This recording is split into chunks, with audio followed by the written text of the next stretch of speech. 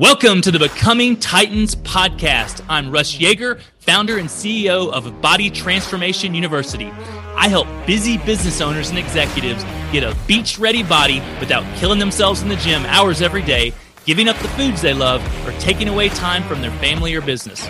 I believe putting your health first is the most important thing you can do to propel your business and financial success, ignite passion in your relationships, and to live a happier, more fulfilled life.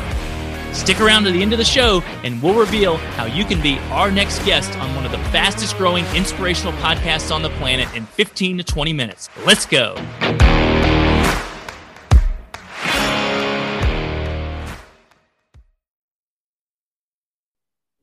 Welcome to the show. Today I have John Ostenson with me. John is an expert in franchising, so I'm so excited. We were already chatting before. As a lot of you guys know, I own a couple of franchises I have for many years. So John is the expert. He's been the vice president of a national franchise organization, and now he is helping people, everyday, normal people who know that they want to own their own business, but they really don't know maybe how to do it or what to do, find the perfect franchise for them so that they can, be their own boss or even be an absentee owner and have passive income. So John, welcome to the show. Great to speak with you, brother.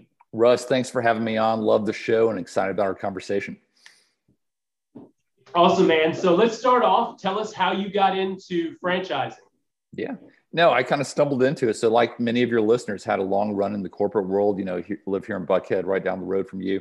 And, had a good run, and they put the golden handcuffs on you. It was hard to break free, but, like so many, I had that entrepreneurial itch. And for me, I kind of went from public company to private company life. I had the opportunity to serve as president of Shelf Genie Franchise System, which is a large national franchise program, and, able to support our franchisees day to day. And so, lots of learnings and through that experience, and it really opened up my eyes to franchising in this world outside of food. When I say franchise, you think food in most cases, maybe not you, but most listeners. And yet half of the market are in other opportunities outside of food. So I'll touch on that more in a minute, but fast forward, I've partnered with the founder of Shelf Genie. We've invested in franchises ourselves. I'm a fellow franchisee, just like you, multi-location, multi-brand franchisee.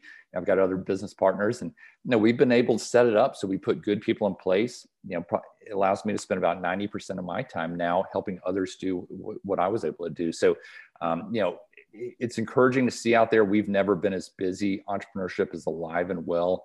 There are clouds on the horizon about recession, but most people are realizing that it really is localized, and there's never a perfect time to buy a business, but a lot of them are saying now's as good a time as ever. And I think COVID's caused a lot of them to question the path they're on and say, maybe now's time to jump in. So we've never done so many deals. And I think that, a lot of folks are also realizing, there's cash on the sidelines. Where are you going to put it?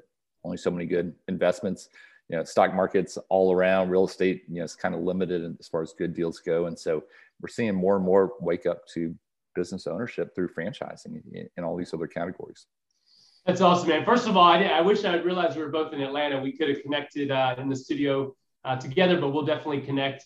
And so, yeah, man, we have a similar story. I was climbing the corporate ladder as a CPA, and I knew at an early age, I was like, man, this isn't the path I want to take. I saw the partners that were, 50 and they looked 75.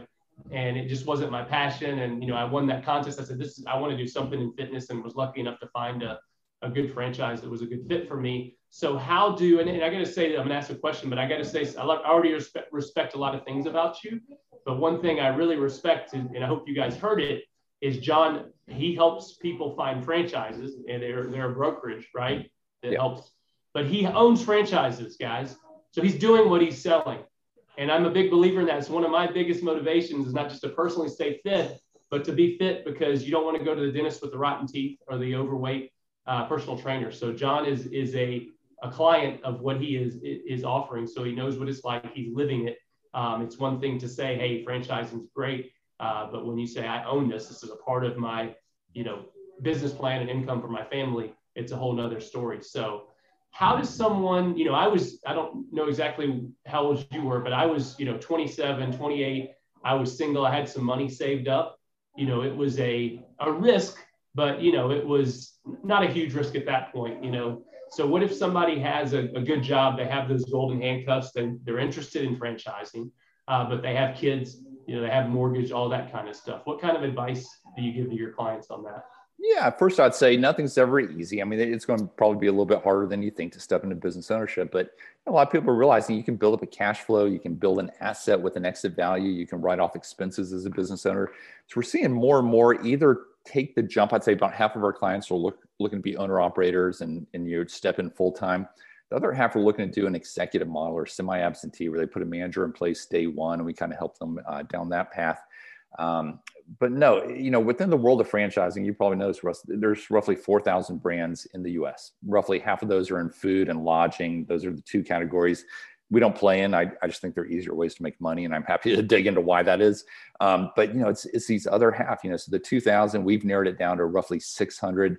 We're affiliated with the largest brokerage in the US, and then we do more deals than about 99% of other brokers. So it gives us great insight into the activity in the market. So it's things like home and property services, which has been wildly popular the past few years. It's health and wellness and fitness, as you mentioned. I mean, we're still doing oil change deals. And what will people spend on in a recession? The things they care about, their kids, their pets, their aging population, their parents, part of the aging population.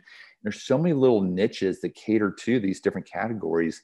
And what I love, Russ, is that you can get backgrounds that never match up to the opportunity. I'd say 80 to 90% of my clients end up purchasing something they've got no experience in and no background, but they get, and it was never on their radar, but they can get trained up and then they hire good people. And I mean, it's turnkey. Again, nothing's ever easy. I don't mean to sugarcoat it, but you really do get to start on third base instead of first base. Some people are too entrepreneurial and franchising is not right for them.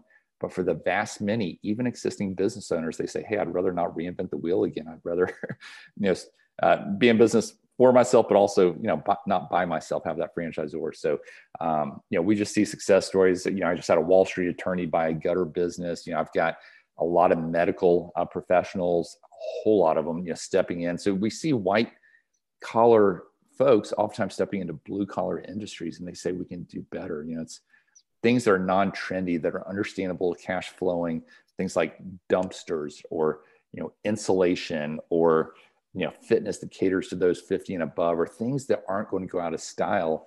That's non-sexy is the new sexy, I joke. And so it is really fascinating when you can peel back the onion and see the light bulb go on for folks around the types of opportunities out there.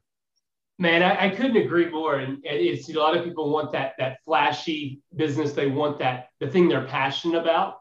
And, but for me, I am passionate about fitness. I'm lucky to be in a franchise, it's something I love. And we cater to that over 50 population, who's able, willing to invest, into their health. And so it works out. But I know for me, a lot of people, I want to be creative. I want to do my own thing. Like I want to be successful. So I have no problem starting on third instead of first. And that's what franchising, can do. So my instinct is that some of our listeners are, successful in their business. They've maybe worked their way out of operations and they're looking to add something symbiotic or maybe even, a totally different industry so that they can have, multiple sources of income. How can somebody get in touch with you, John? Because I think I'd say come out to our website, FranBridgeConsulting.com, sign up for our monthly newsletter. We put out some great content.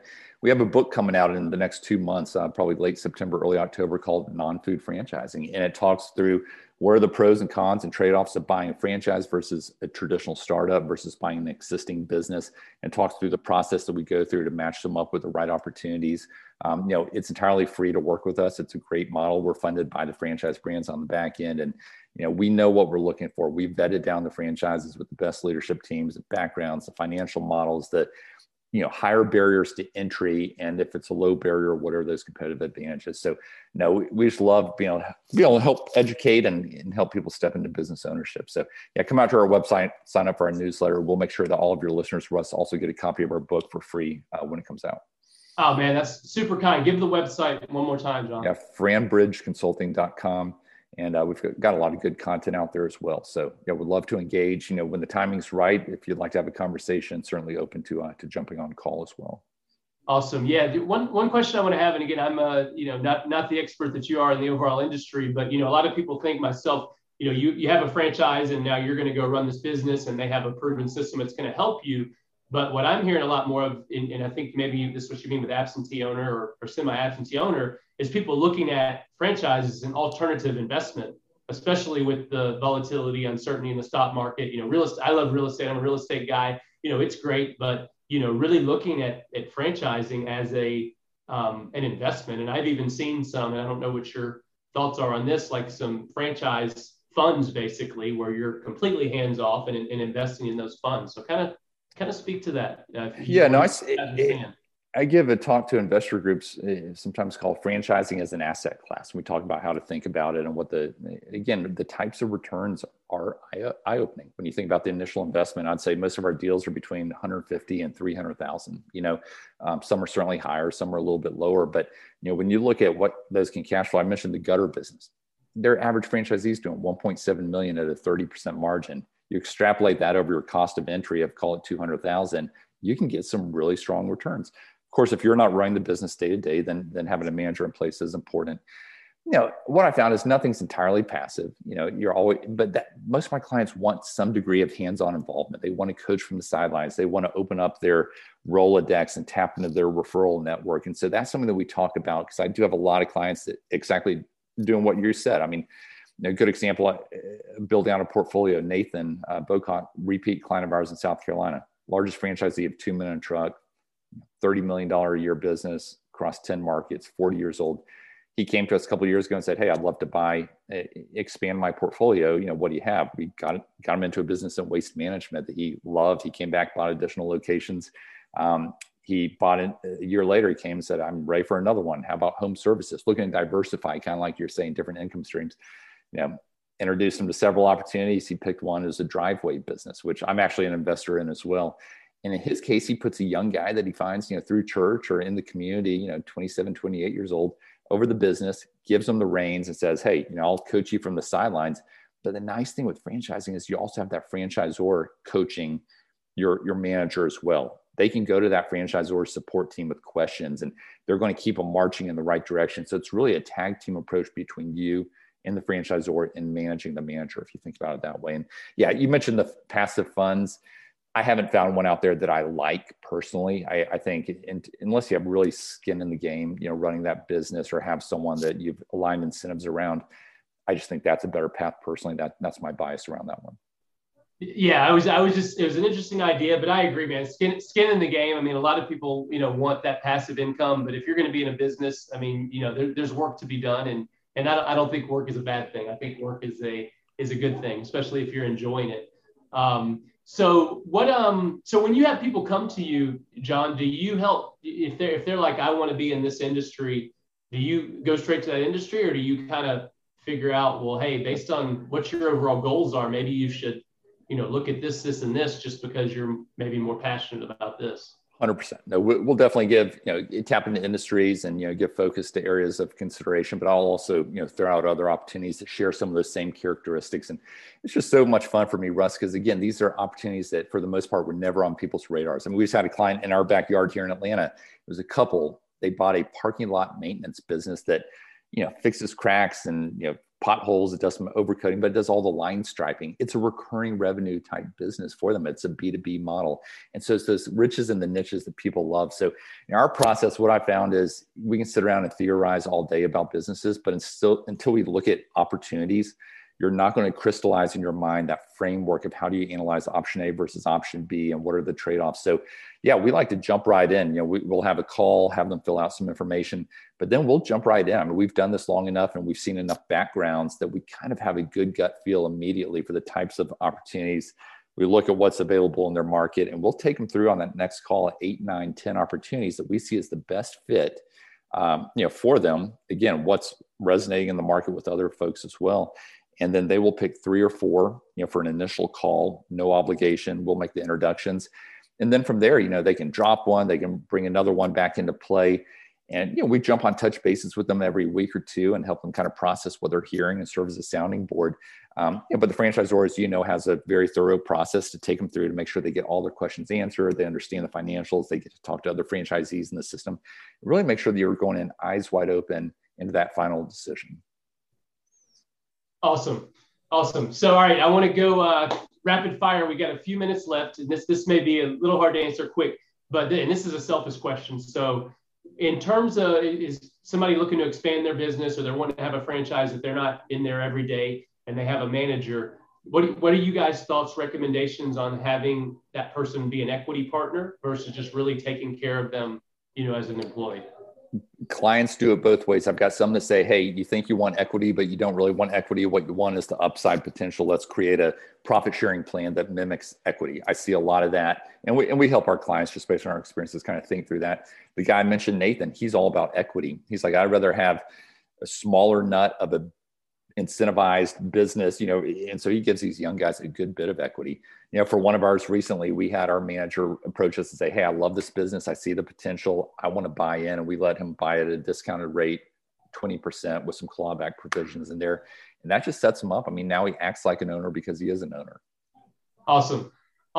So I have to ask, health and fitness, how important is that as a business owner? It's part of your business plan. Oh, it's vital. As we were talking about earlier, I meet with a trainer a couple times a week. And, unfortunately, I had an ACL tear earlier this spring. So I'm still going through rehab, recovering from that. And Russ, this is when you're old. I know we're about the same stage of life.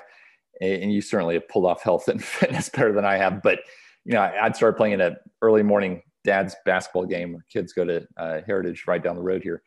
And we started playing, and the very first week, I tore my ACL. First time I've ever had a knee injury. Following 2 weeks, we had guys tear their Achilles. And so since then, I don't feel old because I had an injury, but I feel old because people say, oh, you're 42 years old, you still play basketball? Yeah, of course I do. So health and wellness, extremely important to me as well. I tore my hamstring a few weeks ago. So I always say I can do everything I could do at 27, but it just, it takes a little longer to recover. It does. Absolutely. So the stretching and mobility, that stuff, all that kind of stuff has become huge for me. Last question, 1 or 2 tips that you can recommend for a business owner as we are going into, or, already in a recession to thrive and thrive.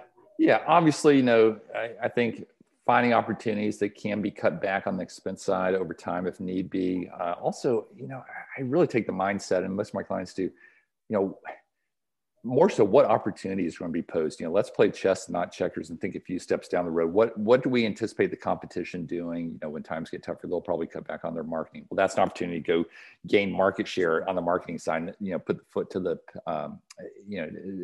to the mat.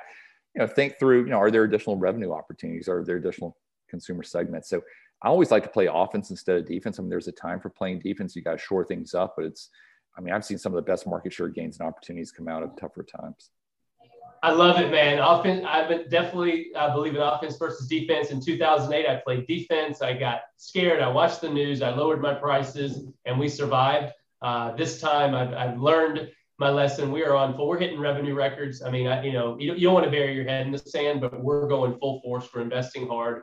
We're at our all-time high in revenues. And I tell my team, this is, recession is a time when most people are going to do what I did 10 years ago, 15 years ago, whatever it is now, 2008. But the people who go on offense, it's separate. It's Ed Milet, one of my, mentors, says separation season. And the more that, it's an opportunity. We're always looking to separate from the competition. But now, as people are cowering in defense and we go on offense, it just separates, and there's always a market for the best. So I love that. John, give us your website one more time, man. Yeah, franbridgeconsulting.com. Look forward to engaging with any listeners. We'll make sure to get a copy of the book to you as well.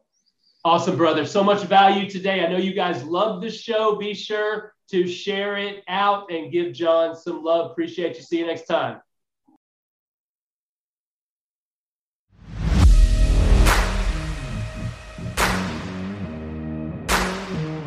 Russ Yeager here.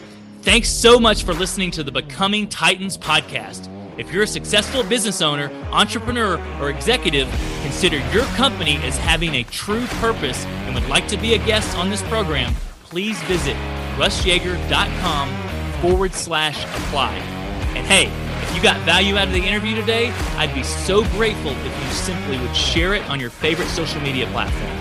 And if you know someone who would be a great guest for the show, tag them on social media to let them know about it and include #BecomingTitans. I love seeing you guys post and guest suggestions. We're regularly putting out new episodes and content, so to make sure you don't miss any episodes, go ahead and subscribe to the podcast. Your thumbs up, ratings, and reviews go a long way to help promote the show and really mean a lot to me and my team. If you want to know more about what I do, go to russyeager.com or follow me on LinkedIn, Facebook, or Instagram, all under my name. Thanks again for listening. Have an awesome day, and we'll see you next time.